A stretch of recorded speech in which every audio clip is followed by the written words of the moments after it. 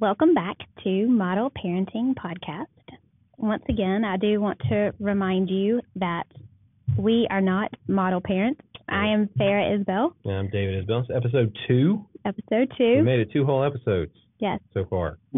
Well, we haven't made it through the second one. I haven't made it to the second. Hopefully you listened to the first one. If you didn't, you can go back and listen to that one. This is our disclaimer episode. We're not going to talk much about necessarily building the model and moving the ball down the court, as people would say. We're going to talk more about the work that this requires. Effort. I like effort. I think effort's probably better than work. Because one of the things Farah and I have said over time, what we do in our model is extremely simple, but it's not easy. So we put in a lot of effort to do the things we do. It's very simple things. It's not stuff that we're recreating the wheel a bunch of times. It's just very repetitive, very mundane, very extremely repetitive. As Farah and I were talking about this, getting ready for the podcast, one of the things that she brought up was how she interacts with our kids and their toys. So she puts some of them up, right? Yes, I do. And I have a background in speech language pathology, and one of the things they taught us in school was how having some of their toys put up where they could see it but not reach it, and they had to ask for help, increased their need for communication and their practice of communication. And so I implemented that when I became a parent, and I had told so many parents before I became a parent, just the benefits and those or whatever. And then when I started to live in it on the daily, I was like, oh my goodness, I am in the middle of washing dishes or, doing someone's hair or brushing teeth, and I can't just get that right now. And it's kind of, it can be very repetitive, very mundane, and very interruptive to your life. But then as I begin to focus more, like David and I have said, we've tried to keep that model ahead of us and focus on it and just pray, God, what is it about this that imitates your relationship with us? I realized that I was really building trust, because when they would ask for help and I would give them assistance in getting something down, they knew that would just reinforce that trust. And then as they got bigger, and I did have to say, you have to hold on just a minute for me to get that thing down, then I was helping them have practice with patience, all of which is more towards that end goal, that end model, like we talked about in the first episode. So when it wasn't about me getting the back you're going down or the what were those little fuzzy, the kung zoos? Oh my goodness, the kung zoo. When it Hopefully wasn't, you've never had to deal with kung when zoo. it was about trust or patience or the fact to let them know that I was listening to them, when that was what I was doing, that was the goal that I was doing, it was much easier to motivate myself to follow through and do that when I knew the end goal was more of that relational connection than just that toy. It's a very simple concept. Very simple. I'm going to put toys up to facilitate some of their communication. Toys. Right. Some Not of their all toys of them. are down Right. to facilitate independence, but some of their toys are up to promote communication. Communication, right. It's a very simple concept. But it's not easy. because there's times you don't want to do it. Farah and I'd be in a conversation about something, and we're working on something, we're paying bills, and they're like, hey, I need you to get this down. I mean, even today, our 10-year-old daughter, there's things that are up above in her closet that she can't reach, and Farah and I'll be in the middle of something, and she'll say, hey, can you come get this down? And now it's reversed, and my boys are 6 feet tall. And things that used to be Farah in my is not kitchen. 6 feet tall, for those of you who don't know her. She's barely scraping 5'2". Yeah, they have significant inches on me. But I have put things in our kitchen up higher so that I have to ask for help now. And they are now the ones that can come. And I have to practice my patience, because they can't always get it down right when I want to. But it forces us to interact in our daily living. Right. So simple, not easy. Simple, not easy. That's our disclaimer. That's the disclaimer. So part of what I wanted to start off here with is, as a parent, and before I tell you this, I'm going to tell you my authority in which I do tell you this statement, okay? And it's very similar to back when I was growing up when I was a kid. There was a very poorly animated television commercial for the Tootsie Pop, little Tootsie Roll Pop, right? It's got Tootsie Roll in the middle, a harder out of candy shell. And some of you guys that are older like us may remember this commercial, but there's a boy walking around asking these different animals, hey, how many licks does it take to get to the center of a Tootsie Roll Pop? And he goes to all these animals like, I don't know, I haven't tried, never got that far, blah, blah, blah. And then I think he goes to a crocodile or an alligator or something. He goes, hey, ask the owl, because the owl knows everything. He's smart. He's super wise. So the little boy goes to the owl, repeats his question, how many licks does it take to get to the center of a Tootsie Roll Pop? And the owl says, hey, let's find out. And so he grabs the Tootsie Roll Pop, unwraps it, and starts to lick it. He licks it. He goes, 1, 2, 3, crunch. And he bites it and bites the whole sucker off and hands the boy back an empty stick and says, it takes 3. So that's the authority that I have when I tell you what I'm about to tell you. How many years? How many years does it take of effort to parent your child? And I'm going to tell you, it takes at least, at a minimum, it takes 10 years. Okay? Some of you guys are just like, oh my gosh, 10 years. With younger kids, it's like, 10 years? Are you kidding me? That's terrible. But with older kids, you're like, 10 years? That's it? Man, I got nothing but time. So where you're at on the spectrum of children may have something to do with how hard you have to work. Now, I'm telling you, 10 years is the minimum. Per child. Okay? Now, some of those are going to overlap. Like our boys are 22 months apart, so some of our 10 years overlaps. And we're parenting some of the same things through those 10 years, right? They're dealing with some of the same issues. But our daughter, who is 5 years younger than our youngest child, our youngest boy, we kind of reset some of those years, and we've got to do some of that work again and some of that hard work again. So understand that 10 years is the minimum, and how it plays out in your children is how your family's structured. But here's the great news about it, and here's why I'm telling you this, is you get to pick the 10 years. It is impossible to avoid a minimum of 10 years of really hard work, of a lot of effort in parenting. You have to do it, but you get to pick the 10 years. So if you parent your children, you put a lot of that effort and energy in when they're young and when they're little. They're malleable and they can change and they can understand and grow and they can move towards, if you've got a model, they can move towards that model and grow in that direction you want them to grow. And that's going to make those later years a little easier because you put in the time. If you don't, and you just kind of let them do what they do, and they go path of least resistance. We call it the path of water, because water takes path of least resistance. So hey, we're being water.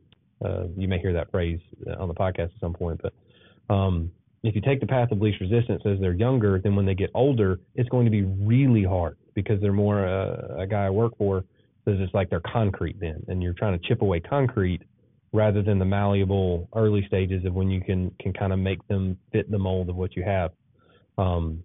But if you don't do it even in their teen years and they get into their 20s, then the decisions that they're making and the relationship that you have really isn't what you want it to be, and it's really hard. Really hard. And they start making, and we have seen and sat with multiple parents and families who are going through significant crisis because their kids are making some decisions that really hurt, and it's really a struggle. And sometimes kids make those decisions even when you have the model, because they're human.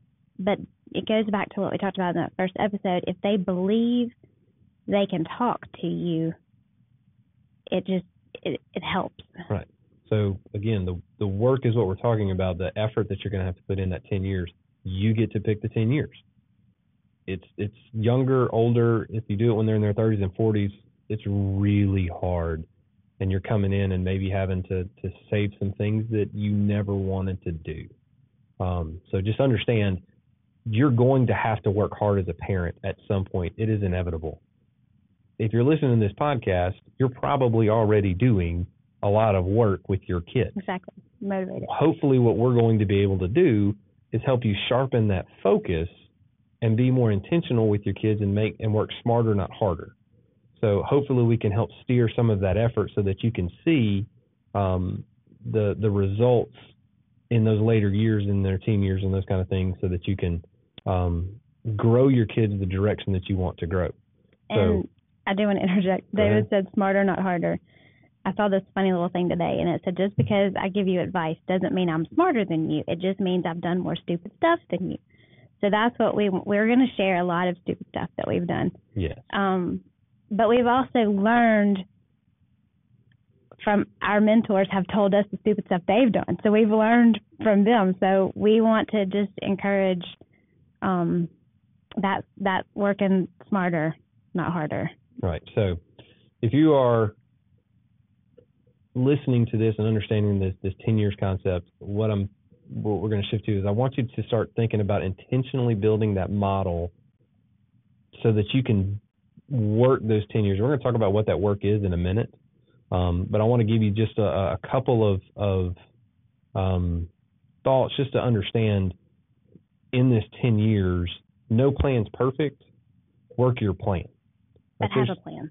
Have a plan. Intentionally build a model. As Farrah and I started, we told you last week that we spent 5 years with no model, no purpose in our parenting or marriage and that kind of stuff.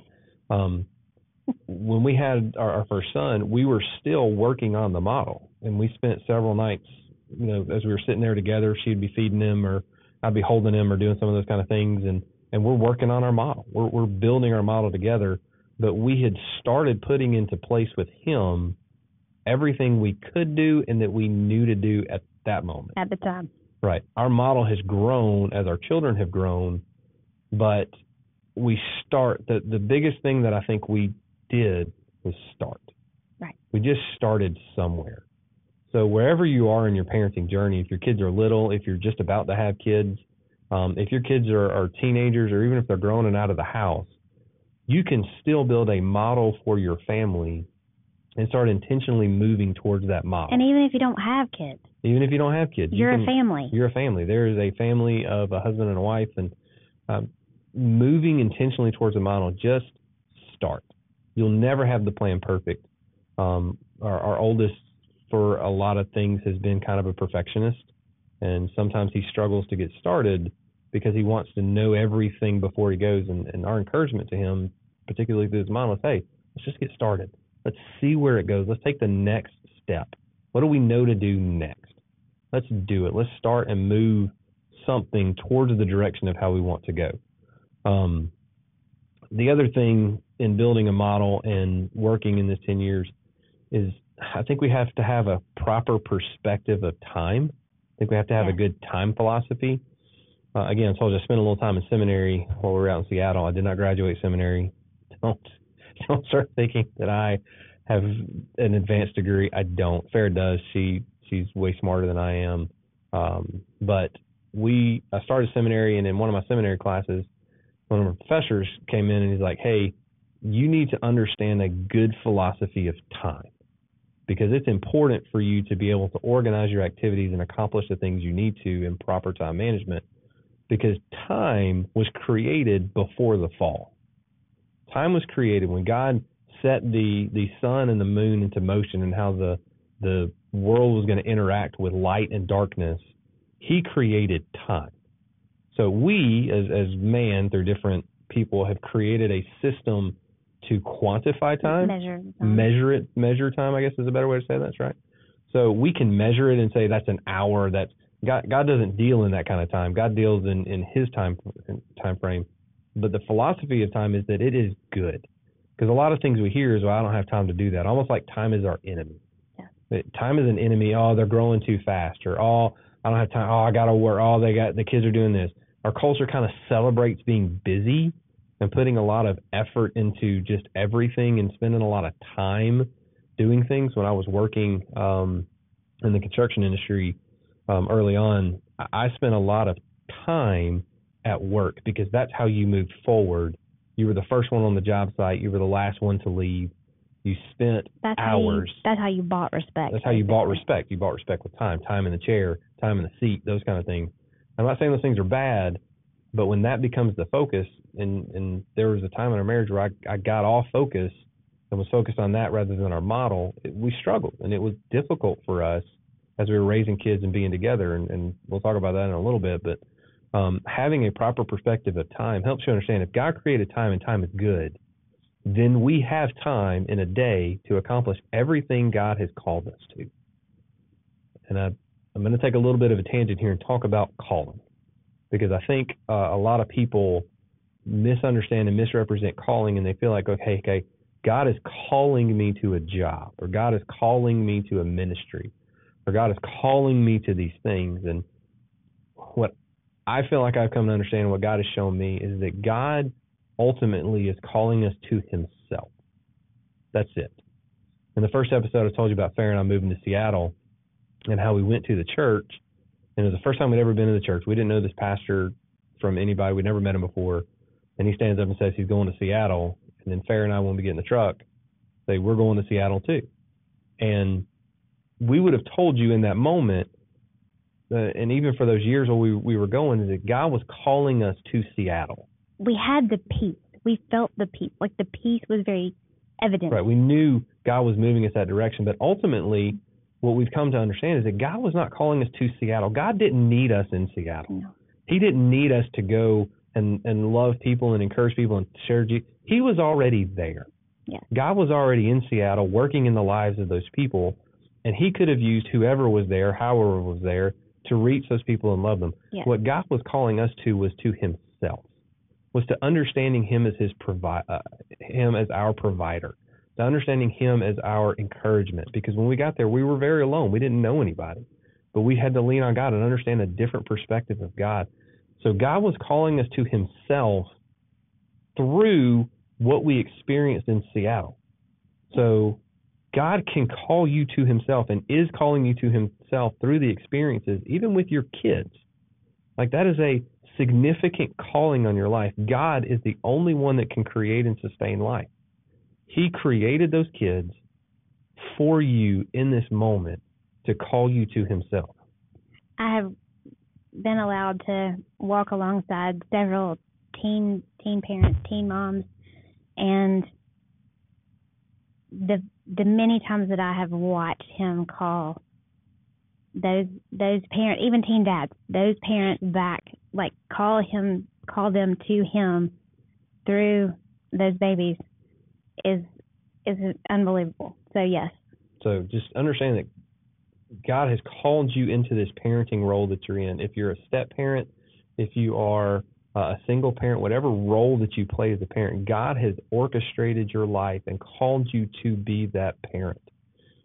You have time, whatever that is. Well, he's calling you to himself. He's calling you to himself through the role of being a parent. So you have time to accomplish that. So if you are of the mind, well, I don't have time to invest in my kid, I don't have time to do this model, I don't have time to do it this way, it is 100% in your control and understanding of who God is to say, He's built me for this. I have time for it. I need to focus on it. So feel free to email us and say, hey, I totally disagree with your philosophy there. You're perfectly entitled to do that, and I'll probably just delete it. But that's just who I am as a person. So one of the things that we did want to share is as we are working in this model and living this model, I told you that I was working a lot. And again, our culture kind of celebrates this idea of being busy. I was working, and people say, oh, I'm working 70, 80 hours. I was legitimately working 70 or 80 hours a week. I left in the morning before the sun came up, and I did not come home until after the sun went down. It was dark. My children were in bed most of the time I was at home. And again, we had the model at this point. We had this model of what we were aiming at, but I had shifted my focus from our model to I want to provide better for my family. I've got to grow. So I'm modeling something for my children of working hard and being gone, but that's not the model that Farrah and I agreed to. And Farrah came to me one, it was an evening. I think she had a really hard day with one of the kids. I don't remember the exact circumstances. I just remember her face. And she came and she was so loving and gentle the way that she did it. I don't like to be challenged. I'm kind of a hard head about some things. But she came very lovingly and said, hey, I'm going to need you. Getting a little emotional there. She said, it's not today. It's not this week. It may not even be this year. But your kids are going to need you, and I need you to be there. And that shifted and changed the trajectory of my career path, because I didn't make time to do what I was built to do and what God was calling me to through parenting. So it shifted. I ended up changing jobs, and I'm sure those stories will kind of come up through different parts of the podcast. But that song, "The Cat's in the Cradle," I think it's Harry Chapin or something. I don't know. I know the song, but I don't know. It's on my phone. I'm not going to sing it for you. But children will end up, make no mistake about it, they will end up emulating what we model for them. So I was modeling a lifestyle of being gone all the time, neglecting the family, all that kind of stuff. My children were going to emulate that just like they did in the song. And at the end of the song, it says, my boy had grown up just like me. But you were chasing good things. I was. I wanted to provide for our family. Those were good things. I wanted to make more money, so I was trying to get promotions and get raises and get more bonuses and those kind of things because I my heart truly was, I wanted to take care of our family because I knew my kids were going to need braces. I was going to have to get cars for them one day and pay for car insurance and go to college and all those kind of things. But ultimately what I had to understand was God was going to take care of that if I focused on the model that he had led us to. He had time for it. He knew where it was going. He was already in the future. He knew what my life was going to look like. And the shifts that we've made brought me back to a place where I could, now I'm focused on our model again. I'm focused on parenting and loving my children. I'm focused on leading and loving my wife and my family. So as you are listening to some of this information and you're hearing this disclaimer episode of the work, and some of that work is going to be making some changes in your life that may not be comfortable, but it answers that calling, and you're moving toward that calling of who God is calling you to be through your kids.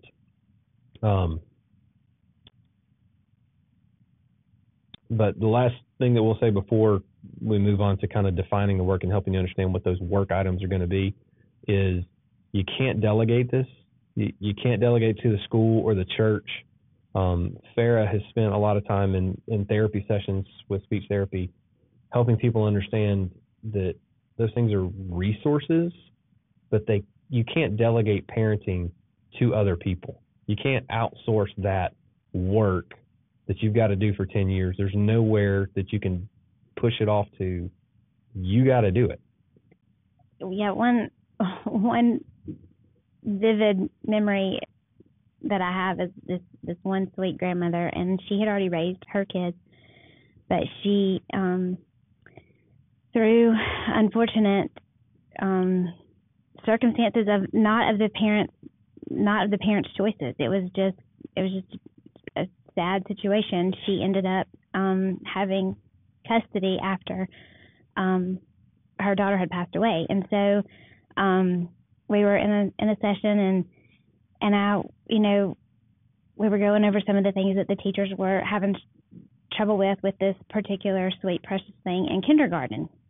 And one of the things was turn taking, and she, was trying so hard to understand, what I was saying. And I asked her, well, what kind of practices could we, is she getting at home? What kind of turn taking practice are y'all doing at home?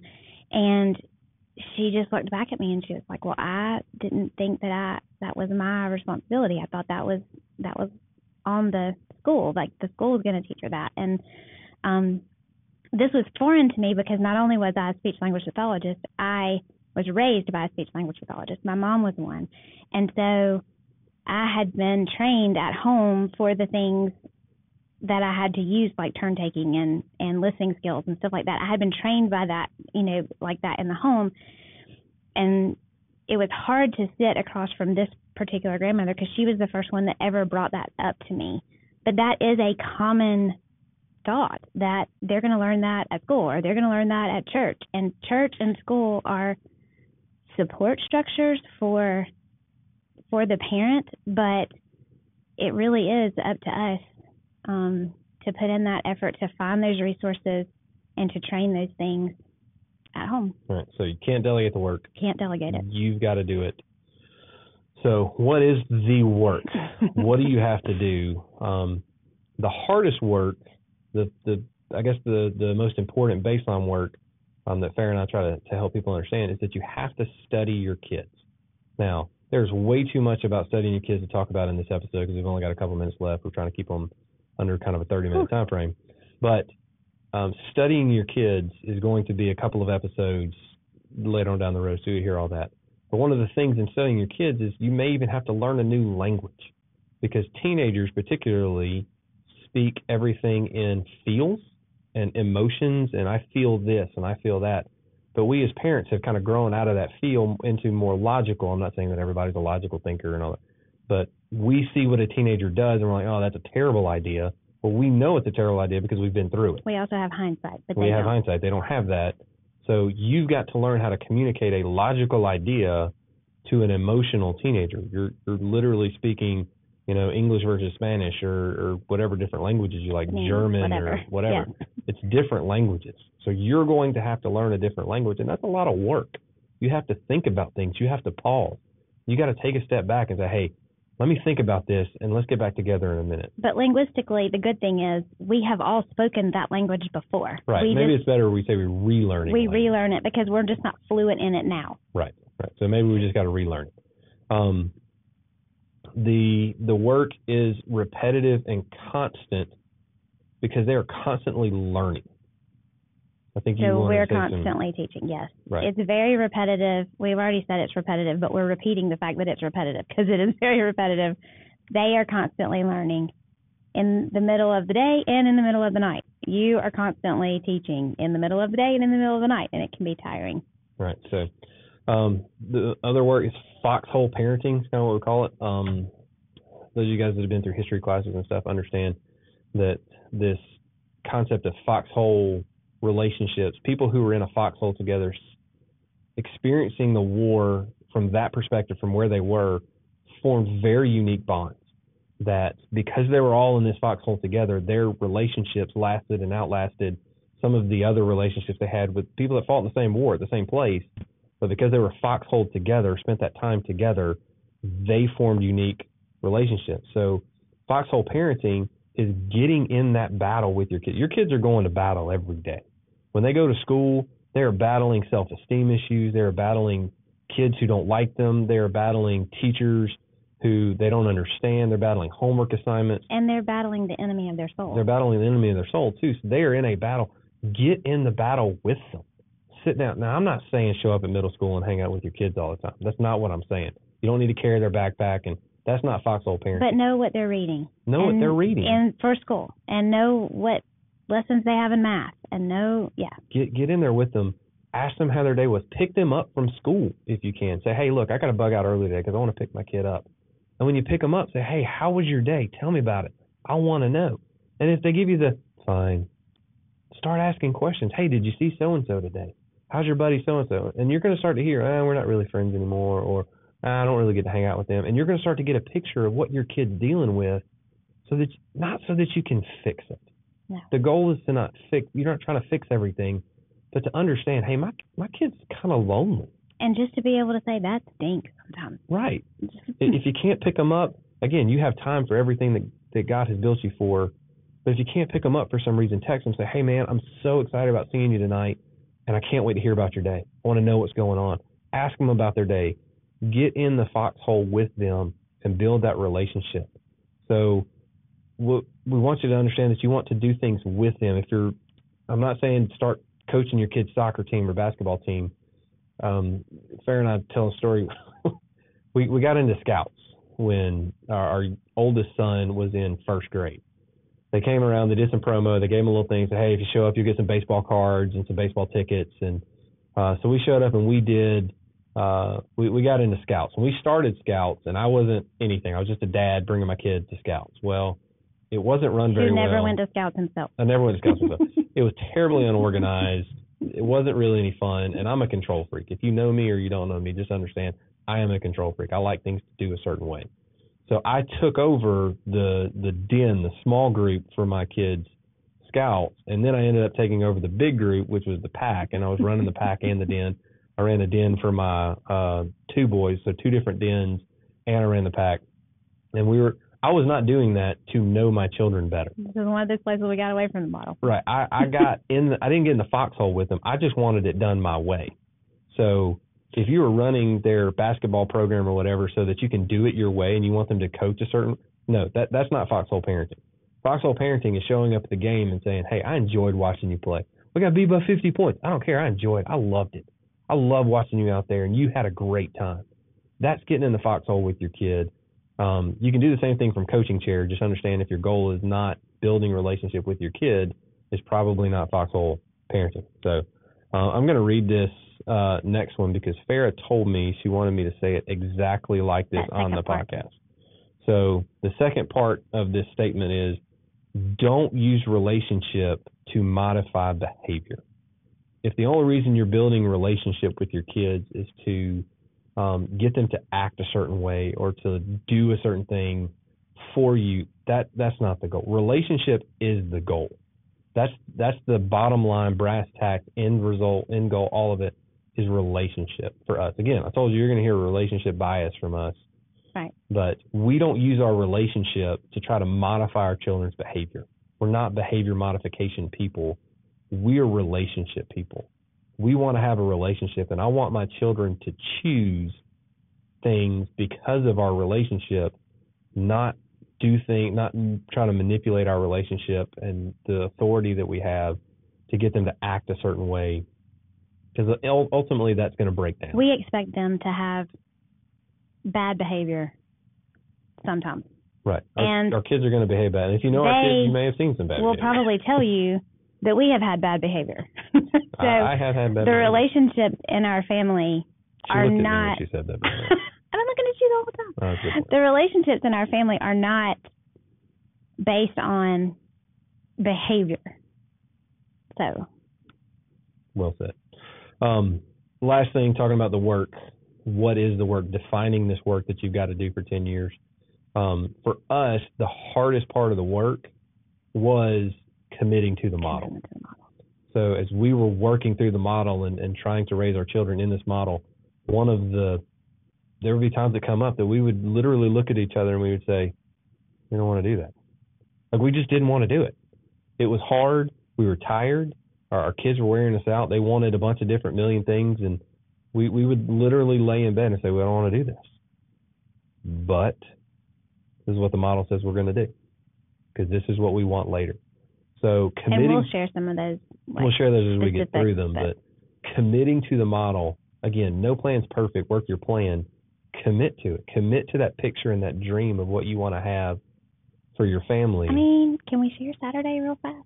I mean, you can. You share, because I don't know what you're talking about. I mean, okay, so Saturday we divided and conquered. Except for, well, we were kind of together for a minute. Our son got a paintball gun for Christmas, and it's amazing to watch him with this, because he loves it so much, and he gets energized by it. And so it was freezing Saturday. It was cold. We initiated going to paintball, to shoot it and to look at. We even took the 10-year-old girl and let her shoot it at the range. And then she and I came back home and played with the American Girl dolls. And so we were dividing and conquering, and we were tired.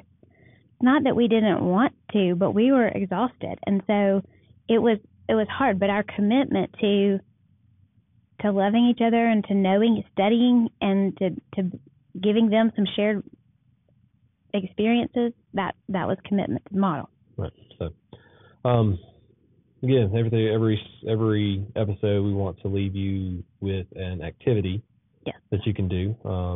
We are excited about this activity. I will take no credit for this one. I think I could take credit for maybe last week. You can. But I can't take credit for this one. I don't think I did anything for this one. But Farrah's going to tell you the activity that she's got planned, but then also the resource for this week. We're not going to do a book. Last week we recommended the book Scary Close. And the activity kind of goes along with that teleological thought too. It goes along with effort, but it also goes with that take your relationship where you want it to go. I think we talked about that path of least resistance and being water. And one of the things that we have done repeatedly is an aluminum foil waterfall on a hill. And basically, if you put the aluminum foil out, the water goes the path of least resistance. Just lay it out flat. It's not a whole lot of fun. Right. So it takes some effort. So you have to roll up the sides and, kind of make a river with a very long piece of aluminum foil. And you can, if you put it on a hill, you can curve it. People who are very specific out there, very long, or you mean like 30 feet, or do you mean like 5 feet?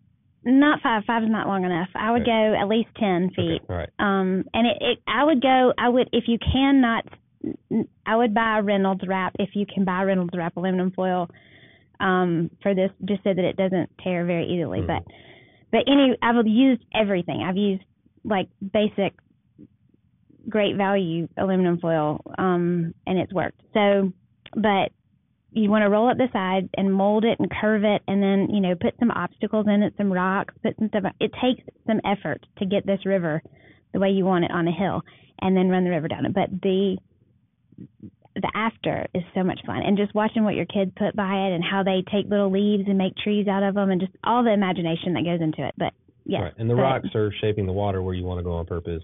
Taking the water where you want it to go. And aluminum foil too. You're molding it, and you're taking the water where you want it to go on purpose, right. And working together as a team, as a family.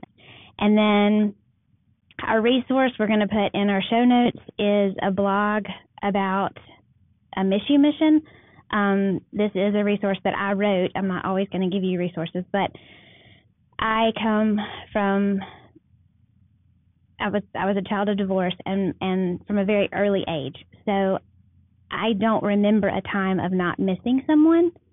And then when I went into the nursing home and I could see these families towards the ends of their relationship, I could see how they were planning to miss each other once death separated them until they were reunited again. And so I created this resource to help. It has worked in our family with spend the nights, and when kids went away to 8th grade camp, and when we went away to do whatever we were going to do, and we're going to rework it and rewrite it for our oldest to go to college next year. But this is a good tradition and thing to kind of incorporate in, planning for separations and work with separation anxiety, but it also goes along with that, seeing that end goal and focusing on how you want to be remembered, however you want to be remembered with your kids, what you want them to remember about you. You have to do those things now for them to remember them when you're gone. Right. So that's the content we got. We got a little longer on this episode. Hopefully you stuck with us. But again, if you got any questions, comments, emails, pictures of aluminum foil rivers at modelparentingpodcast@gmail.com. Also, if you want to just like the show, share the show with a friend who maybe you think could use some encouragement. But subscribe to the podcast, and hopefully you'll get some information as we go through this. Next week, I think next week we're planning on having the kids in. We'll definitely Dax, I think. I think definitely Dax, but we're hopefully going to let you see some interaction with the model, so that you can start to understand maybe if how that might shape into your family and some of those things. So hopefully you enjoy your family, enjoy your kids, and if you have any questions, shoot us an email. But thanks again for listening.